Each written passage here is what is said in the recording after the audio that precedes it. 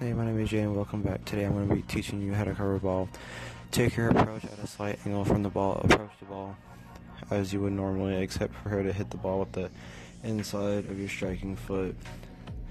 Next, you would hit the ball with the inside of your foot, just where your toe ends and your foot begins. Then do not move your planting foot. This foot should still be pointing down the original red line. Keep it balanced though. Meanwhile, follow through by swinging your kicking leg and towards the goal after the ball is kicked.